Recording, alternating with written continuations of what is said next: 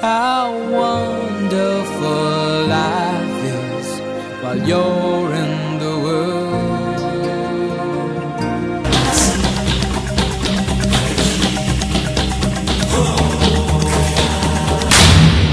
Welcome to episode 301 of Kaneda's Pinball Podcast. I'm your host, Kaneda. It is cold outside in New York City, and we're going to warm up your ears with an episode of Pinball Podcasting. All right, so I'm sitting here in my kitchen. You might hear a little bit of the New York City background. I've got some weird sort of sound foam dampening thing. It's starting to look like a podcast studio in my apartment. This is not good. I might have to go back to just the cheap old headset. But anyway, here's what we're going to do on this episode of Kaneda's Pinball Podcast. It's all going to be your episode. I'm going to simply turn it over and read your comments and your feedback and your predictions about pinball as we move into the new year. Now, I'm cleaning the slate. These are most of the emails I've received over the last couple weeks.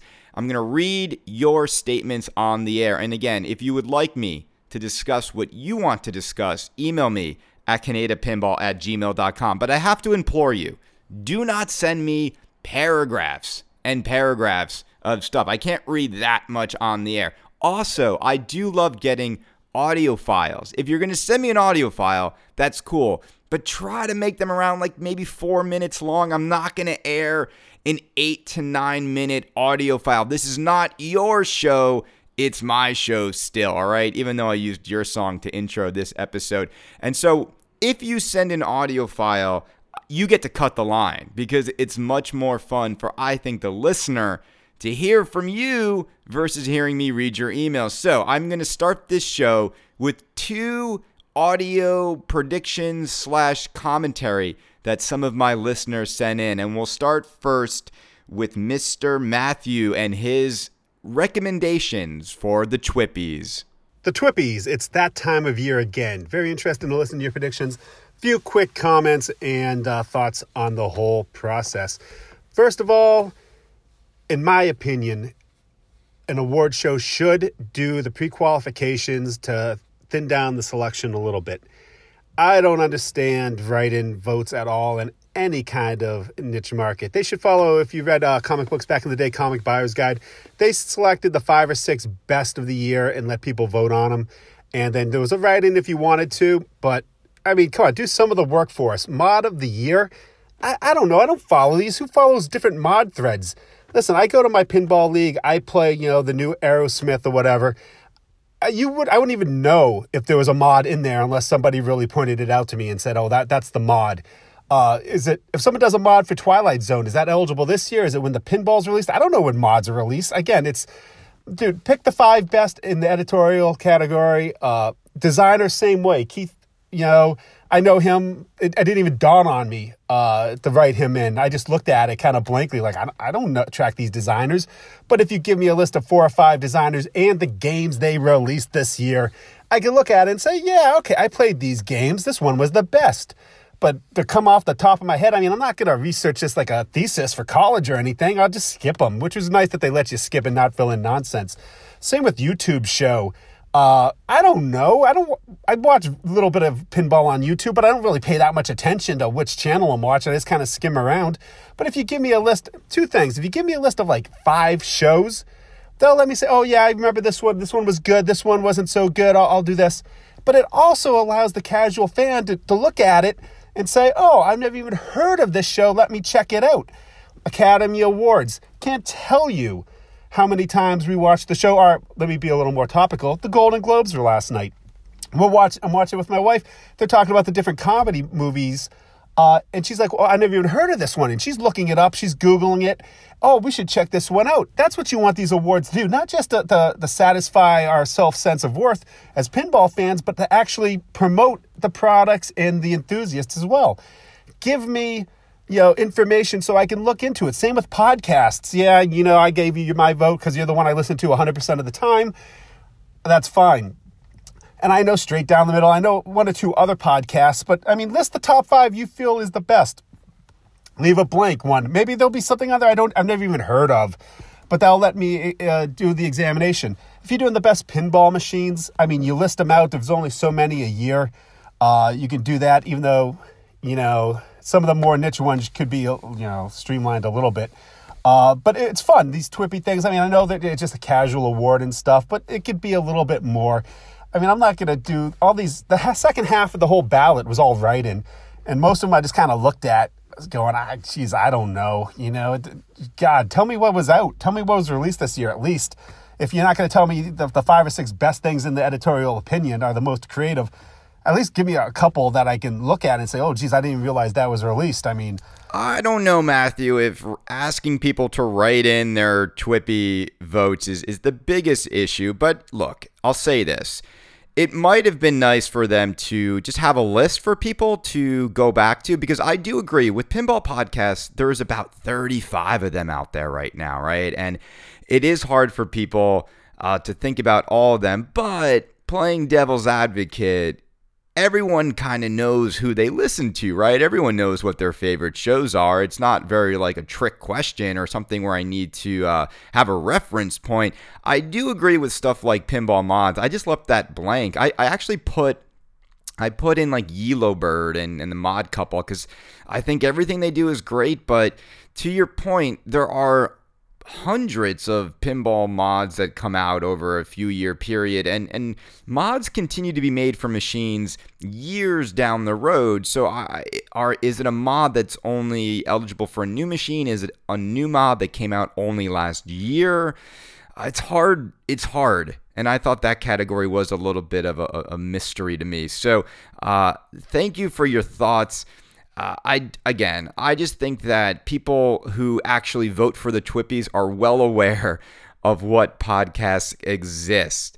So I don't think most of those things like stumped people. So that's my take on all of that. All right, so I also got another audio file from Brian, who's a listener to the show. And I have to say, Brian, you sent me like 9+ minutes of commentary, and I had to edit it down. And this can't be, I can't turn over the show to just an audio file. So I edited down about half of that. I want to air it for you now, and we'll talk about it when we get back from this clip. Hey Chris, this is Brian. Just giving you dropping you a line. You said that you want some people to talk about predictions for the next year. Also, I guess you could always use some input on your show.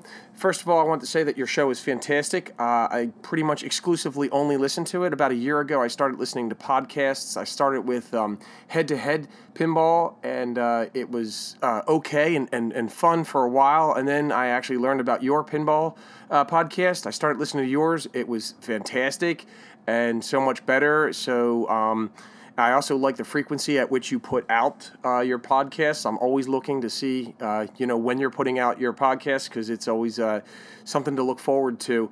The one thing that, if I could give you any constructive criticism, I being a purveyor of comedy, I do a lot of dinner theater, and I do a lot of acting work.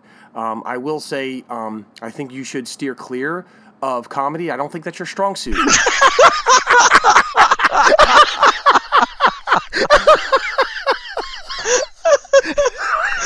Oh no. It's so true. To be honest, you're very funny on your own. You don't need to add jokes. You don't even need to add laugh tracks. You don't need to add anything. Oh gosh. Oh, funny. Monsters is not a theme that I overly love. Stern is trying their hardest, but again, this does go back to what you were talking about before. Like, what's really in the pin? One Herman Monster, which is a custom mold, which is nice, but it really doesn't do anything. Its arms don't raise up or anything. It just kind of moves back and forth. And then I really hate also how Stern just takes like off the shelf, like, I think they have a Dragula race car from like Hot Wheels in there. I can't stand that kind of like cheapness. It's like anybody can do that. Anybody can go out and buy something off the shelf and stick it in their pin and call it like a toy. I just think that's terrible. With Stern's money and with Stern's creative abilities, it's amazing to me how they continue to just cheap out and just find these off the shelf type items and just stick them in their game. I guess it's cost saving. My predictions for this year, please allow Jaws to be done really well, because I know Stern has it. Unfortunately, it seems like Stern has that title. And Jaws is my favorite movie. I used to ride the ride in Universal Studios. I'm a huge Jaws fanatic. I'm just hoping that Brian Eddy gets it. If anybody else gets it, I am going to probably be depressed, because Brian Eddy, obviously I own a Medieval Madness and an Attack from Mars, so if Brian Eddy gets it, I know it'll probably be pretty damn decent. I hope they take their time on it. I actually hope that Jaws doesn't come out this year. I'd rather it come out next year so they can take their time and make it really special, make it really great. JJP, don't overly care about Willy Wonka or Toy Story, so I won't be buying those. I do kind of agree with some of the other people that have been saying, they should probably take the Dialed In and redo it. Chicago Gaming, whatever they come out with aside from Monster Bash this year, if they come out with anything beyond that, who knows. My best guess would definitely be Cactus Canyon and or Big Bang Bar. Let's see, Spooky Pinball. I love Alice Cooper, one of my favorite singers in the world. I think the game sucks. I'll be honest. I played it at the Allentown Pinball Pin Fest, which I go to every year, and I played it, and it sucked. Oktoberfest, the art sucks, but you know that. I personally thought that the theme wasn't bad, but they really shouldn't have went safe with it. They should have went, gonzo with it. They really should have went with the Big Juicy Melon way. Deep Root Pinball is probably the only one that I don't know much about as far as, what they're going to do. I will say this. I wish that Deep Root had Jaws, just because I actually think that if they have Back to the Future or another title such as that, I think they're going to kill it. They're going to smash it out of the park. Thanks for listening, Chris. Keep up the good work. I love that sign off from Brian there. It's like I just listened to Brian's Pinball podcast. No, actually, Brian, you sent me a 13-minute track. All right. I don't want to go through all of it, but I think Brian fell into the trap that a lot of people fall into when you want to share your predictions. A prediction is not your opinion about a game. That is not your prediction. A prediction is not your opinion about a company. A prediction is not, I don't like Willy Wonka, I don't like Toy Story, so I'm out. That's not a prediction. That's a prediction of maybe what you'll do on whether or not you'll buy it. But a prediction is, do you think Willy Wonka is coming out? Yes or no? How do you think it will sell? How do you think Pirates of the Caribbean will sell in 2019? That's a prediction. I find that a lot of people have a hard time understanding what a prediction is. It's not it's not about how you're going to react to the company. It's what you think will happen to the company and its games and its products. Now, look, I do agree that there are always questionably cheap things on Stern machines, and a Matchbox toy that's the Dracula race drag racer in Munsters is another $5 part that Stern buys and puts into these games. I'm looking at a Batman 66 that had the same exact thing. They can't even go to Eaglemoss and get the better stuff. But here's why. We all know why. Stern designs their games to a price point. It's why Stern stays in business. So if I'm John Borg and I can put that lower playfield in, but then I have to go cheaper on the Herman mold or the car mold, and I'm okay with that. I'd rather not lose the thing that is more impressive, and I'd rather cut corners on some of the other areas of the game. The one area of Stern machines lately, though, and this is to me, I always look at this area and I'm like, this is the cheapest, they don't even care about this part of the game anymore on any machine, and it's kind of sad. The one area that is just glaringly so cheap. It's like when you get into a really expensive car and then there's cheap plastic knobs everywhere.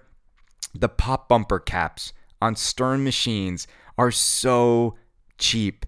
Look at them. Look at them on Munsters. Look at them on any machine. There literally is nothing there but a cheap little image painted on, a cheap flat piece of plastic. They don't even bother with creating any sculpts or anything interesting. I thought we would have turned a corner when Ghostbusters gave us that incredible pop bumper area with the city above it. Just go look at every single Stern machine you own over the last few years. Look at the pop bumper area and tell me that they're putting all they can into these games. And again, they're $9,000. Look at Jersey Jack Pinball. Look at their pop bumper area. I know what people are saying, but Jersey Jack's out of business because of those goddamn trees in Wizard of Oz. Chris, maybe, maybe not. All right, let's move on to more of your predictions because we have a lot of them to go through, and I'm going to do these probably in order that I got them. So let's see. I'll go from the bottom up. So from Moses Overstreet, the subject was voted. He said, hello, just a quick message to let you know you got my Twippy vote, bro. Best of luck, and I hope you win it again this year. Well, Moses, thank you so much for voting for Kaneda's Pinball Podcast. If Moses is voting for us, it almost feels like it's a religious religious calling for many of us, right, to vote for Kaneda's Pinball Podcast. No, it's not. I joke. From Scott Drager, Scott writes, hi, Kaneda. My collection took a strange turn from NOIB, new old inbox, to some classics with No Fear and Apollo 13 being the latest acquisitions in the lineup. My friend and your former guest, Dave Falgren, talked about a potential pinpocalypse with prices that might fall. With the new tax laws, some blue states residents might get hit with an extra few grand in taxes from the minimum SALT deduction of $10K. The people who can afford to have a collection are going to get hit. And if you need just a few grand for an unplanned expense, a pinball machine might be the thing that gets sold off to pay. For example, a lot of folks in high income tax states like California, New York, and Illinois might have to pony up an extra 2 to 3 grand. And I think we will see a lot of machines hit the market in March, April in the 2 to 3K range, which might upend the 80s games and beat titles from the 90s. That's my prediction. My hope is that I can grab a Circus Voltaire for $6,000. Scott, thank you for writing in. So look, here's the deal. I don't know about you guys. I checked my paycheck first of the year, and it was less than last year. And I'm not sure why. Maybe it's Social Security tax. Maybe it's 401k. I don't know. But it's less money. And if it's like that throughout the year, it's going to have me wondering, where I need to cut. Because it's, literally, like, I've got 2 cars. I got parking spaces. I got a pinball machine. I've got a lot of stuff. I got a renovation I need to do. Like many of you, expenses keep coming, right? It seems like the money's always going out. The money's never coming in as fast as we'd like. Now, there are some of you out there that are very successful, and I hope to be like you one day. Don't get me wrong. But look, I think we have been predicting, like, when is the market going to stall? When is it going to go flat? There's no denying the fact that there's so many games out there. The games are being bought primarily by collectors. There's 4 to 5 to 6 new games every year. Games are kept in great condition in people's homes. There's only a finite amount of room, a finite amount of money, and the pinball tax does not help. As things get more expensive, I think people are going to be wondering, why am I good? Right? We always talk about it like in a negative way, in the sense of, it's like the whole thing's going to collapse. I don't think it's that. I just think people will reach a point where they will be satiated with their collections, and they won't feel the need to constantly chase new machines. You've got a deep game, you've got a fast game, you've got a flow game. Sometimes in life, we all have to just say, you know what, I'm happy with what I have, and I don't need to keep chasing more. And I'll be honest with you, if you simply don't go on to Pinside and you don't follow that hysteria that goes on there, and you don't go on every day, if you extract it from your daily routine, it is amazing how quickly your life will adjust to the point where you will stop thinking about pinball so much. You will stop thinking about buying new pinball machines. You will simply be happy with what you have. And I think that might be a good approach for everyone to take as we go into 2019. All right. I got an email. Subject was 2019 predictions from Eric Young.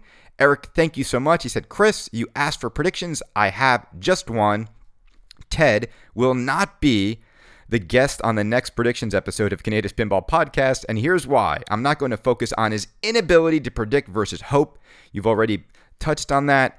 However, I'll give you 2 reasons why Ted isn't a good fit for these predictions. 1, he's unable to discuss any pin that isn't within his sci-fi horror comfort zone. All right, I agree with that. You know what? Kaneda doesn't like Pirates of the Caribbean and Iron Maiden, but he's still able to talk about them intelligently. He's able to project himself and empathize with others who may enjoy, say, Primus. Ted's completely unable to do that. And on an episode about industry predictions, not sci-fi horror predictions, it's almost useless. The few predictions he did make, which were not just echoes of your own, he had no supporting evidence. No reasoning, logic, no intelligent discussion, not even emotion, unless it was lifted from you. Finally, even though I already used up my 2 reasons, you said that Ted is the yin to your yang, but I say he's the cold water to your excitement. He's the water in your oil. He's the spoiled milk, and you are the Lucky Charms. So my prediction is that you'll have another guest. He mentioned CEO Dave, for instance, as a good example. Eric, thank you so much. Man, like really harsh on Teddy. I love Ted. Look, we've gone over this, and I think we saw it from Brian too. I think people do have a hard time sort of removing themselves.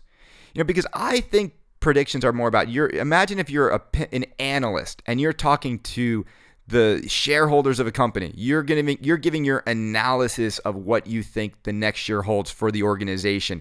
You have to remove yourself from that. It's hard to do for people, and I agree that Ted isn't up to speed on everything, but I also think Ted is a happy-go-lucky guy, and we need more happy-go-lucky people in pinball, because remember, this is a hobby about having fun with a toy that none of us needs. All right, I got an email from Munster's podcast feedback from Jim. Jim writes, right on. The 2 areas of focus, lower playfield and black and white, besides Dwight's code. On black and white version, you mentioned Stern will have to come out with a premium color before they release the premium black and white so people have a choice. Understand your thought here. I think another angle at this is the LE buyers, which I am one of them. I typically go LE, but the original thought of an LE black and white potential, I was set on going with color premium. Okay. Sorry, guys, too. When I read emails, sometimes it's like there might be a missing word in the email, or I might just get tripped up. So I think what he's saying is he was going to go with the premium if the LE was only black and white. Now he says, now if they come out with premium color, think of how LE buyers will feel. I would switch if I could do premium color because this would kill value of LE color. Not to mention the additional 100 LEs if true. Well, we proved that was true, right? You heard it here first. If there is a premium color cabinet, many may like that better than the color coffin cabinet. Not sure I see Stern doing anything short run, maybe 6 to 12 months if sales were poor. Another angle, great podcast, Jim. P.S. Besides complaining to distributors on the 100 more LEs, do you know the best email of someone to give feedback to? Look, Jim, if you want to complain to Stern about adding 100 more LEs, I would go on their internet website. No, you know what I'm going to do? I'm going to give you, hold on one second. You should email this person right now if you're upset. Zach, Z-A-C-H .sharpe, S-H-A-R-P-E, at sternpinball.com. Zach is their marketing guy. Let him know. That email is not private. It's his company email. It's okay if you're upset. I think people are reacting to it. You heard it here first. I don't want to beat a dead horse on it. I think it was a cheesy move. I don't even think it came from their marketing. It came from their accounting department or Gary or I don't know. I heard the reason for it. You want to know the reason I heard they did it?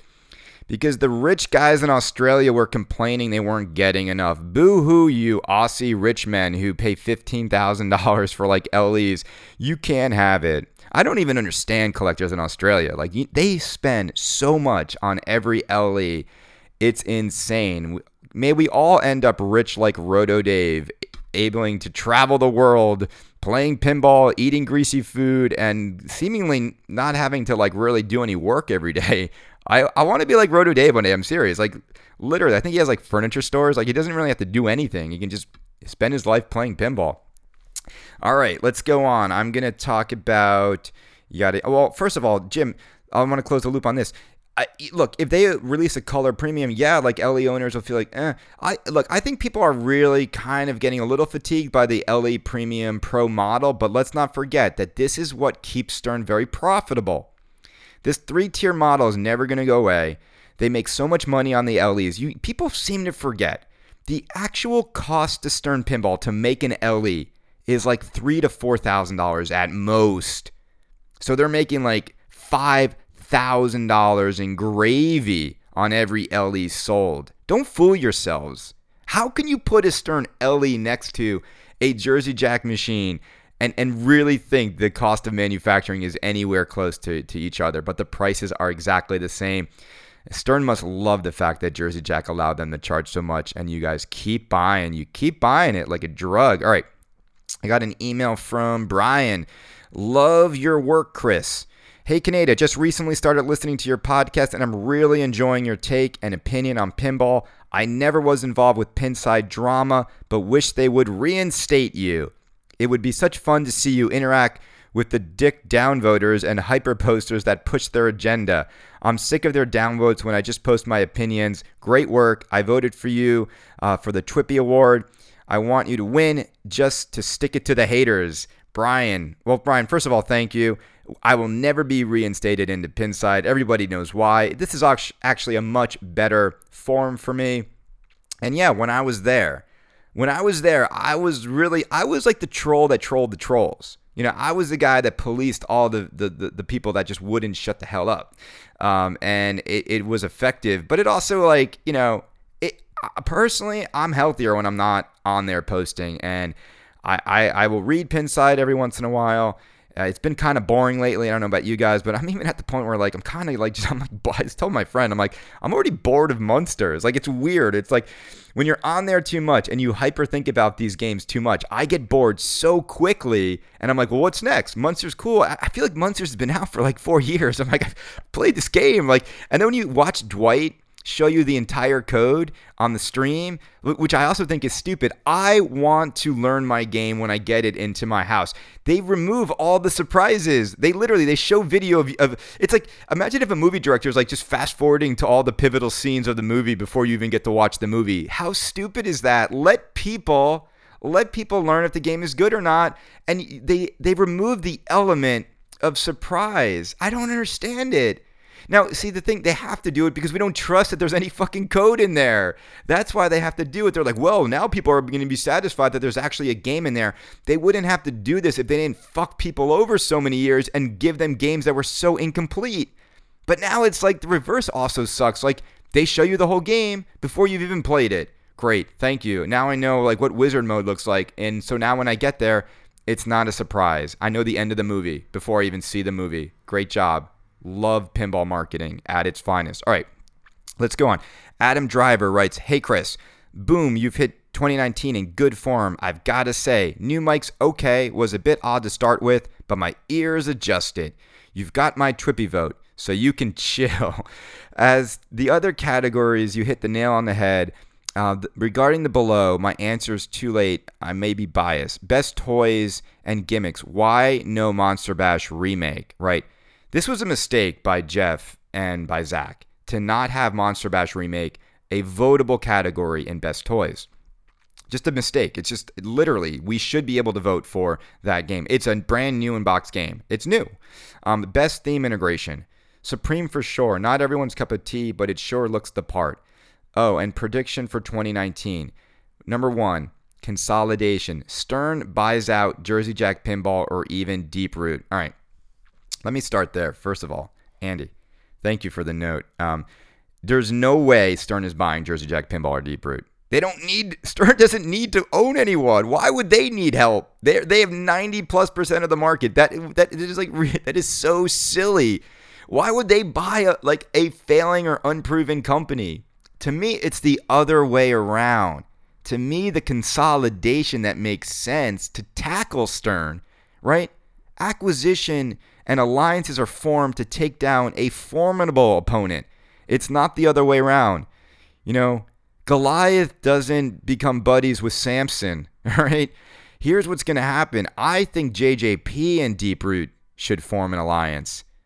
Or someone like Deep Root and Spooky should partner up. Here's what I also think is going to happen. If Deeproot is successful, you know who's going to be kicking themselves? Chuck Emery. Spooky Pinball had a chance to take all of Robert Mueller's resources and all of his help, and he said nope. And part of what's driving Deeproot is to bury people like Spooky. See, I think, Spooky, I don't know. Your love for Spooky better be real deep, because there will be consolidation and companies will have to work together to take on the juggernauts. But I could see Jersey Jack and Chicago Gaming uniting. I could see Deeproot and Jersey Jack uniting. But I don't think Deeproot wants to unite with anyone. I think they're their own thing, and I think Robert's on a mission to prove something for his company. But Stern is no way buying any of them. Anyway, so number 2, Deeproot turns out to be vaporware. No new games in 2019. Andy, all right. So, look, I've got Quinn from Deeproot coming on the show this week. I'm excited to talk to them. Vaporware. I don't think that's going to happen. And again, the reason why, if it was just Robert Mueller and John Papaduke making a pinball machine, I would absolutely agree with you. Absolutely. But this is so much more than J-Pop. And the J-Pop fiasco, this is not going to be another, even American Pinball with J-Pop, imagine to boot him out and get something off the ground. I don't think it's vaporware. I think we're going to see stuff. When we see stuff, I don't know, but you know how I feel. We're going to see stuff at TPF. I think they're going to surprise people. All right. Let's see. I got an email from Louis Francois Roy. I'm probably saying that wrong. I think he's written in before, and I've mispronounced this. But Luis, your new mic is so good. It feels like you're only making your podcast for me. Good job. Well, thank you. I appreciate that note. Hopefully you guys enjoy it too. All right. Subject: Home Pin Game 2. Hi, mate. Been enjoying the show on today's listen when you were with one of the straight down the middle guys. That was Greg Bone. We love Greg Bone. Greg, thank you for joining. Interesting perspectives, and what caught me by surprise was Home Pin's second. I heard it was an Asian theme like Kung Fu or something, so surprised when it was said it was apparently a Billabong or Quicksilver surfing pinball. That got me thinking. The Pinsider from Spain, I think, Hazen Chop, who did the art for Thunderbird, also did art for a surfing pinball. So wondering if this becomes the art concept for a surfing pinball. Here is the art about a year ago. So he shared some images of a surfing pinball game, and they're really shitty. So if that's game number 2 for Home Pin, they're done. But you know how I think and how I feel. I think they're done already. All right, let's go on. Got an email. Sorry, I'm getting some notifications. What is that? Let's see. Subject here. This is from Ben. He writes, 100 extra LEs. Chris, 100 extra LEs. Chris, I've bought several new in-box Stern LEs, and I could care less if they want to make a few more to satisfy demand. In fact, I'm glad they are going to do it. It's also not completely new, as they did it on Batman 66 Super LE. Jack has been doing this since the start. Chicago Gaming initially limited MMR to 100 LEs, then, when those sold out, offered more for the same price. Why don't I care? Because when I buy an LE, I buy it because I want the best version of something, not because I expect to sell it for more before it is even out of the box. Because of the limited number of LEs, the buying process has become a shit show. A few people, like you, reserve multiple games in the hopes of flipping for a quick profit before the hype dies. If the hype lasts long enough, you make a quick profit. If it doesn't, you pull out and leave the distributor with a game that they might have a hard time selling and lose nothing. Now, regular buyers like me now need to reserve LEs sight unseen, because if we don't, people like you will scalp us. I used to buy all my games from JJ. Now I can't do that because he usually is sold out of LEs as soon as they are announced. So I need to call around to a few distributors to find one, only to find everyone has them in stock a week later when the early buyers get their deposit refunded. Making enough LEs to satisfy all buyers benefits collectors, at least those of us who actually buy games to play them. It benefits Stern and it benefits distributors. The only one hurts with more LEs are scalpers. So sad for them. I mean, you. Oh man, Ben, those are fighting words. Kaneda, you're a sleazeball for being a pinball flipper, and I have to say, I don't quite disagree with you on that notion.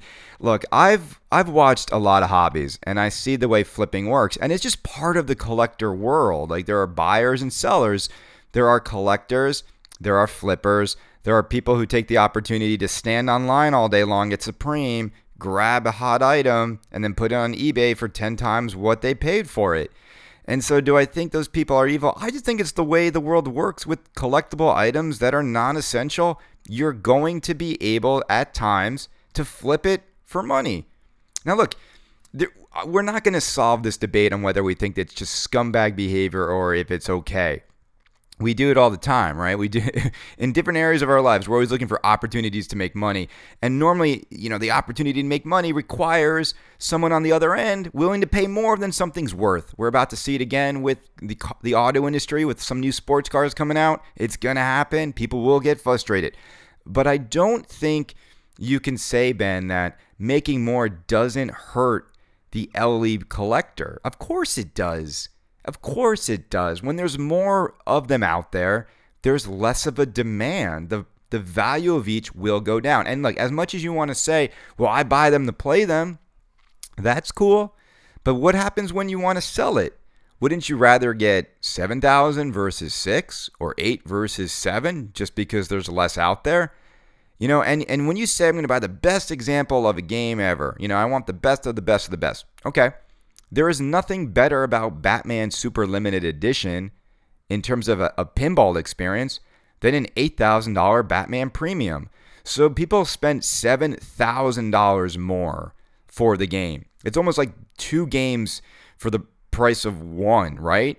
And the only reason they have value is because they're limited. If Stern tomorrow said, well, we're going to make another 150 Batman Super Limited Editions because we know people would love to have them, what do you think would happen? There'd be absolute mutiny. So I don't think you can say that it doesn't hurt, right? It does.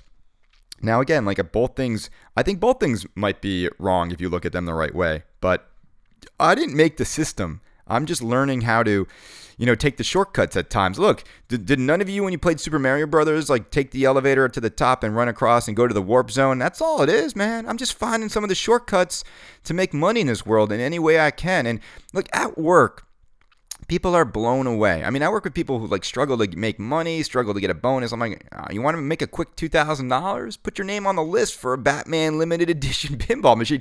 And they always look at me like I'm crazy. And I'm like, you don't get it. But I do think the only time you should be on the list early and the only time you should be in on it is when it is like a must-have theme. And so there's not many of those. Munsters will not flip for a profit. You will not be able to flip it. You didn't even have a hard time getting one. Let's be honest. You could go on eBay. I think even today there's Munsters LE still available. So don't tell me that we ruined it and we ruined people's chances for getting it because, you're buying a $9,000 non-essential toy. So what? Call around and find one that's available. I really don't feel bad. I don't when I do it. Anyway, all right. So I got an email from Michael Queen. Subject, what differences your podcast, or differentiates, he should say. So Michael writes, I have listened to others and I really appreciate the fact that you do not feel the need to focus on yourself. Well, Michael, I'll stop you there because I've been called a narcissistic sociopath by so many people on Pinside. He then goes on to say, a few other podcasters seem to place their focus on what is going on in far too much detail to them in their life. We do not need or want to know their personal issues or what they did over the holidays. I could care less. They need to keep it focused on the machines and hobby, please. My only pet peeve with your show is how many times you say literally. I dare you to sit down, listen to an old show of yours, and do not do a shot every time you say literally. Well, Michael, I agree. We all have our little strange communication issues. Some people will be like, I say literally too much. I need to stop doing that. I'll say guys.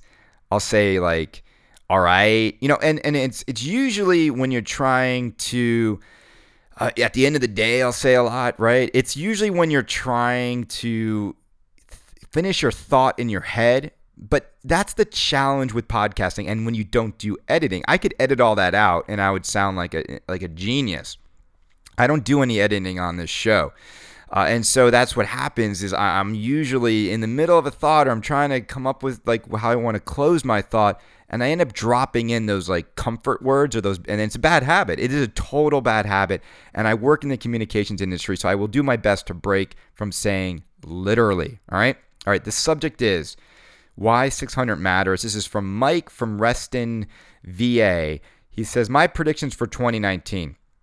Number 1, American Pinball. Oktoberfest will do better than expected. Will release one new title.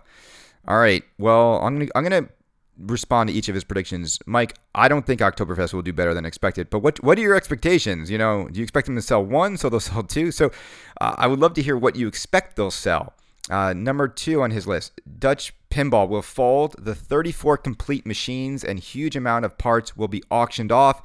By the way, Jaap is fine now. Wow, so that's news. He's saying Jaap is fine now. Wait, is that a prediction? You think he'll be fine now, or he's not sick anymore? So I would love if anyone knows Jaap to clarify. Is he still getting treatment for cancer, or is he better now? I don't know. Hopefully he's better. Look, I don't wish any bad help on anybody. Those 34 machines though. We've been speculating that auction forever. I don't know if that's going to happen. Would be curious to see what they go for, because there is a Big Lebowski right now that's for sale for $21,500. That's insane. But if we knew only 34 more were out there and could be had, what do you think the prices would be? Would it be 15 grand, 20 grand? I think there would be, it's almost like there would be just as much interest in the spare parts as the game itself, but I think each one would sell for at least, I'm not even lying when I say this, I think we're looking at $18,000 per machine, around there. But the problem is you got to find 34 different people who would spend $18,000 during an auction.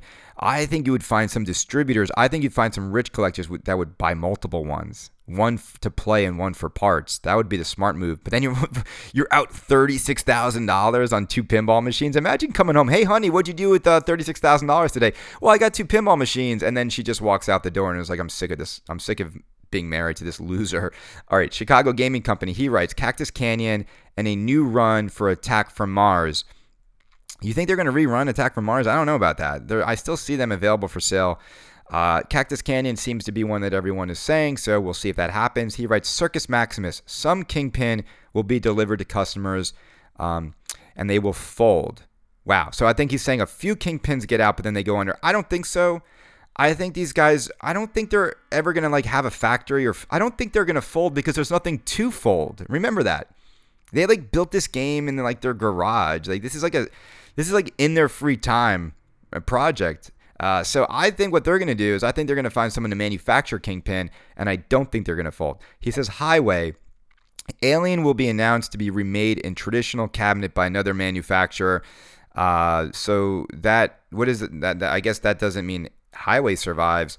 I think that's just a prediction for Alien. I don't think so. I don't think that game is going to ever be remade the way it is. I think whatever's out there is what is out there. Homepin will lower the price and introduces color screen. No new game in 2019. How much lower can the price be? It's $5,000. Nobody wants it. People can't even sell them for $3,500. Homepin, I think, is going under. He writes, Jersey Jack Pinball. First, Willy Wonka, then Toy Story. No other games announced for 2019. Well, that's 2 games. So that's 2 more than Jack has ever released in a year. So he's only ever done 1 game. It's usually 18 months apart. So I would love to see Jack finally get 2 hit titles out the door. Quality control is going to be the thing. I'm a little nervous that the complexity of his games and his workforce is spotty at best when it comes to quality control. I don't think the people who work there really know how to screw together these more premium high-end games. I still see issues with Pirates. P3, new game will be released, new platform, screen and backbox, and internet connectivity. We'll see. Jerry's got to do something. That sounds like something. Silver Castle will show working prototype of Time Shock coming August. No production yet. By the time Time Shock comes out, nobody's going to care. I just got to be honest. These 5-year in the making projects, it was so silly. Why would you spend 5 years of your life think about it. How much free time can you waste and you can't even get 5 years? If I told you Canadia's going to make a pinball machine and I'm like, it's going to be out 5 years from now, like literally, I hope you all would line up, come into my apartment and just punch me in the balls. Seriously. Anyway, I get it's a labor of love and it's a side gig for these guys, but 5 years is ridiculous. You should at least be able to finish your pinball machine in between Olympic Games, all right? But, if we have, or World Cups, 4 years is the max, or then I'm done. His Spooky will finish Alice Cooper's Nightmare Castle before the end of the year and starts production on the new machine. The Ring, ? The Ring, I don't know. Would The Ring make a good pinball theme? I don't think so. I think it's Scott Denise's next title. Yeah, I think they're going to finish Alice Cooper. I think you're right. Spooky has amped up to get that done, and they will get it done. They've never missed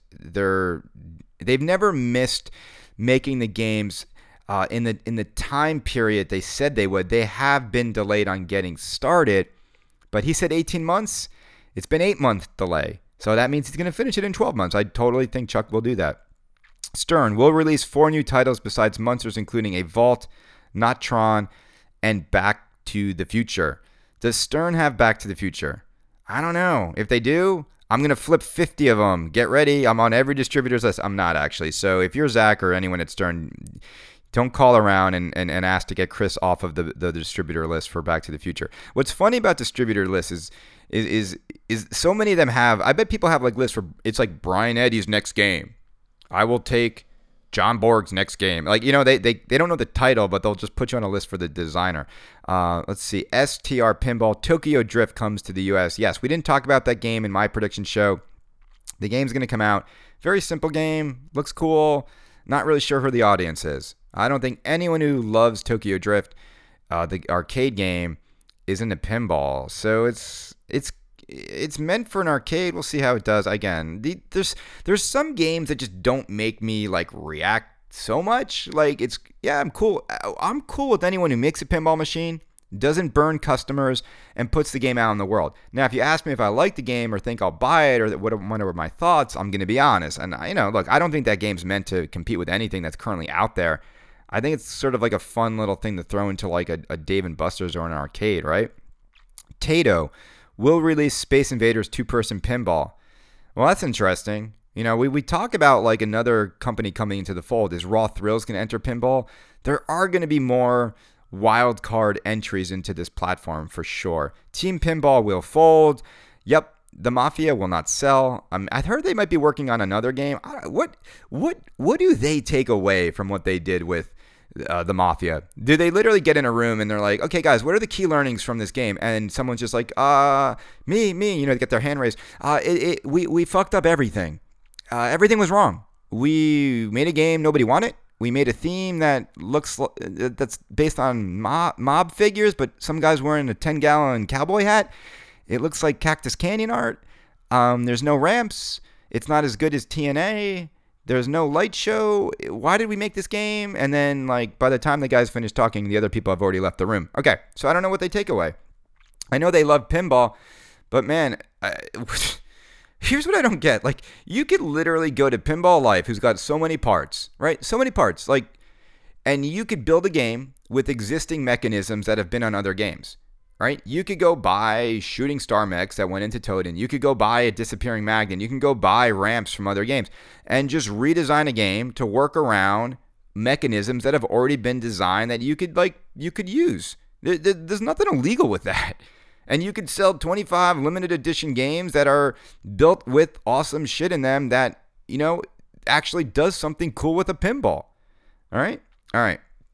Let's go on here. So, any game based on an Atari license. Okay. So he says the pinball company will come out with Scooby-Doo. That's Nick Parks is going to have Scooby-Doo come out. Yeah, we totally forgot about that, but it did sound like Nick was working on the Scooby-Doo game.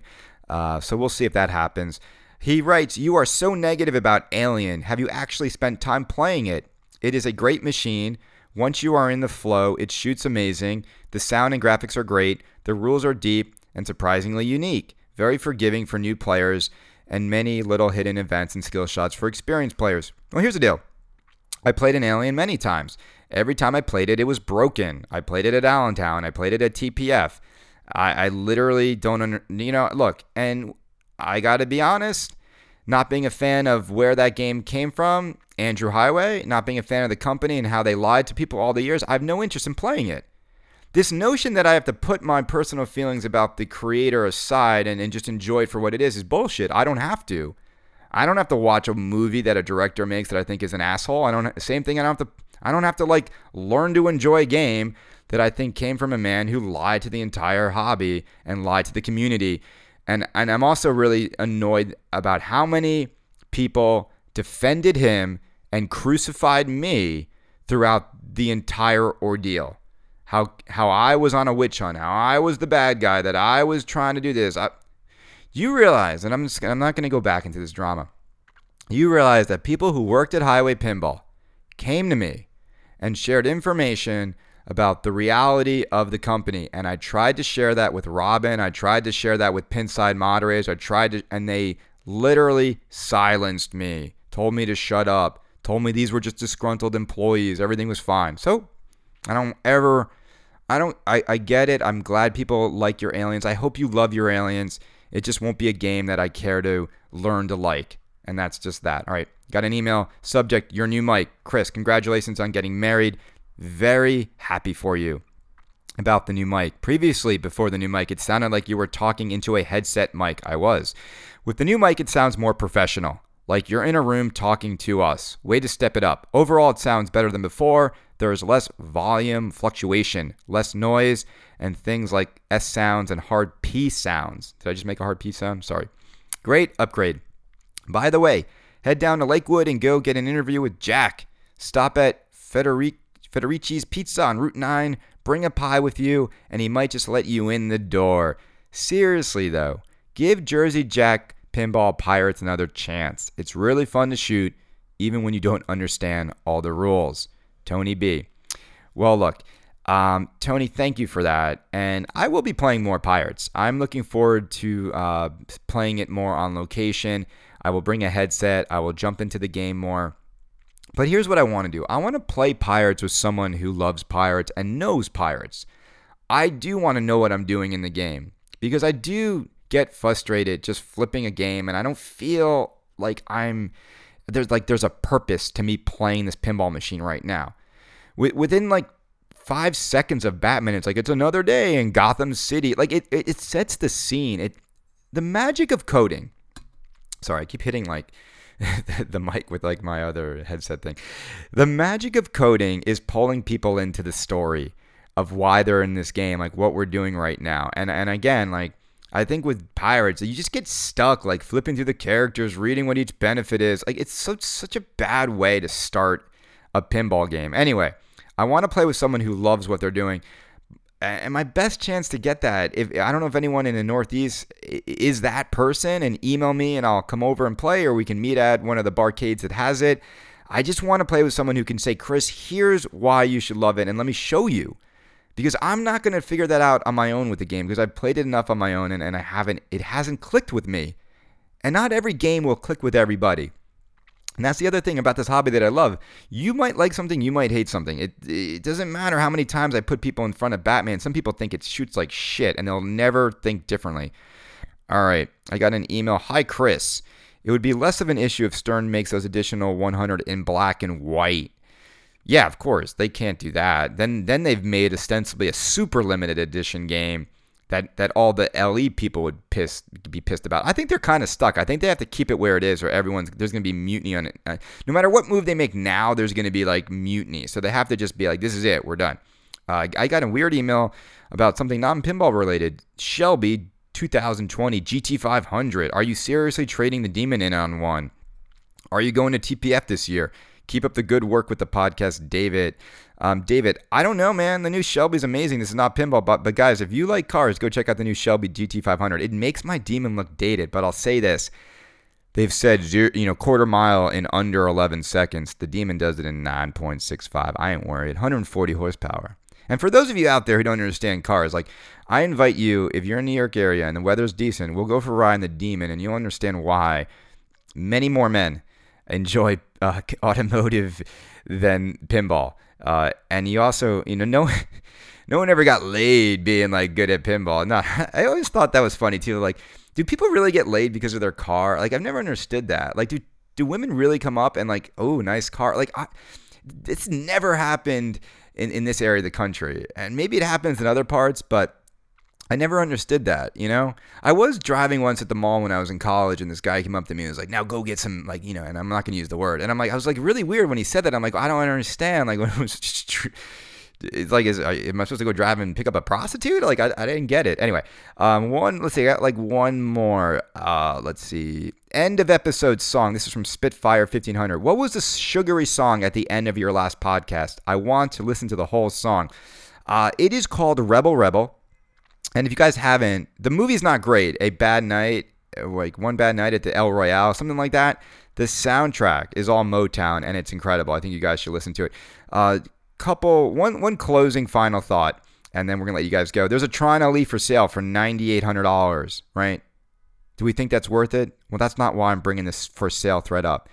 The guy who's selling the machine has the plastic protectors on top of the plastic pieces. Go look at that for sale thread on Pinside.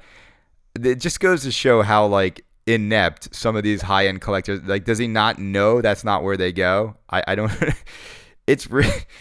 I saw that and I was like, this is probably one of the dumbest things I've ever seen in my time following this hobby. Everyone, have a great day. We are going to be back with an interview from Quinn over at Deeproot, and I'm super excited to talk to him. I think you're going to be excited to hear it. Everyone, have a great day. If you haven't voted for us on the Twippies, we're not going to be like other podcasts and be like, it doesn't matter to us, and hey, we voted for somebody else. Like, I don't get, like, vote for yourself. Have some pride in what you do. Why would you do? You think Axl Rose is like, yeah, man, their music's better than mine? Fuck that. I think I make the best pinball podcast. That's what drives me to do it. So yeah, am I an egomaniac because I want you to vote for me? No, never do anything if you don't think you're in it to make it the best it possibly can be. All right, and no shame in that. Come on. I feel like this like Gillette commercial. I don't even, this new Gillette, the best a man can be commercial. I mean, I work in marketing and I see this stuff, and I've been arguing with people all week about it. Like, where are we in society today? Like. We're like literally, I'm all about empathy and respect. I'm all about all that stuff. But man, are we just like on a mission to raise a generation of people to be like total fucking wimps? Like, seriously. Like, people have no attitude, swagger, confidence. And again, it's not about disrespecting others. But there's like that scene in that commercial where this guy is like, this woman's walking down the street. She's attractive. This guy goes to run after her, like run after her, and like this guy pops out of a coffee shop and is like, "Not cool, bro." And I'm like, what is this guy even doing? Like, he's not catcalling her because he would have catcalled her. Is he running after her to like tackle her and like just and then? Since when does someone at a coffee shop like within a split second like jump out and be like, "Not cool, bro"? It's and if the genders were reversed and you had an attractive guy like walking down the street and a woman and a very attractive woman like went to go run after him and talk, would the guy be offended? I mean, look, I'm not even gonna go down this road. I got in too many debates with people, and I'm just saying, respect people. Yes, don't invade people's personal spaces, but we also are moving in this weird direction, man, where like everyone is just like trying so hard to like be overly sensitive about everything. So I guess my long story short, what I'm saying is, I think it's okay for me to say I think I have the best pinball podcast, and I would like your vote. Is that okay? All right. Am I being a politician? Thank you, everyone. Have a great day. I hope you don't mind. I hope you don't mind that I put down in the words.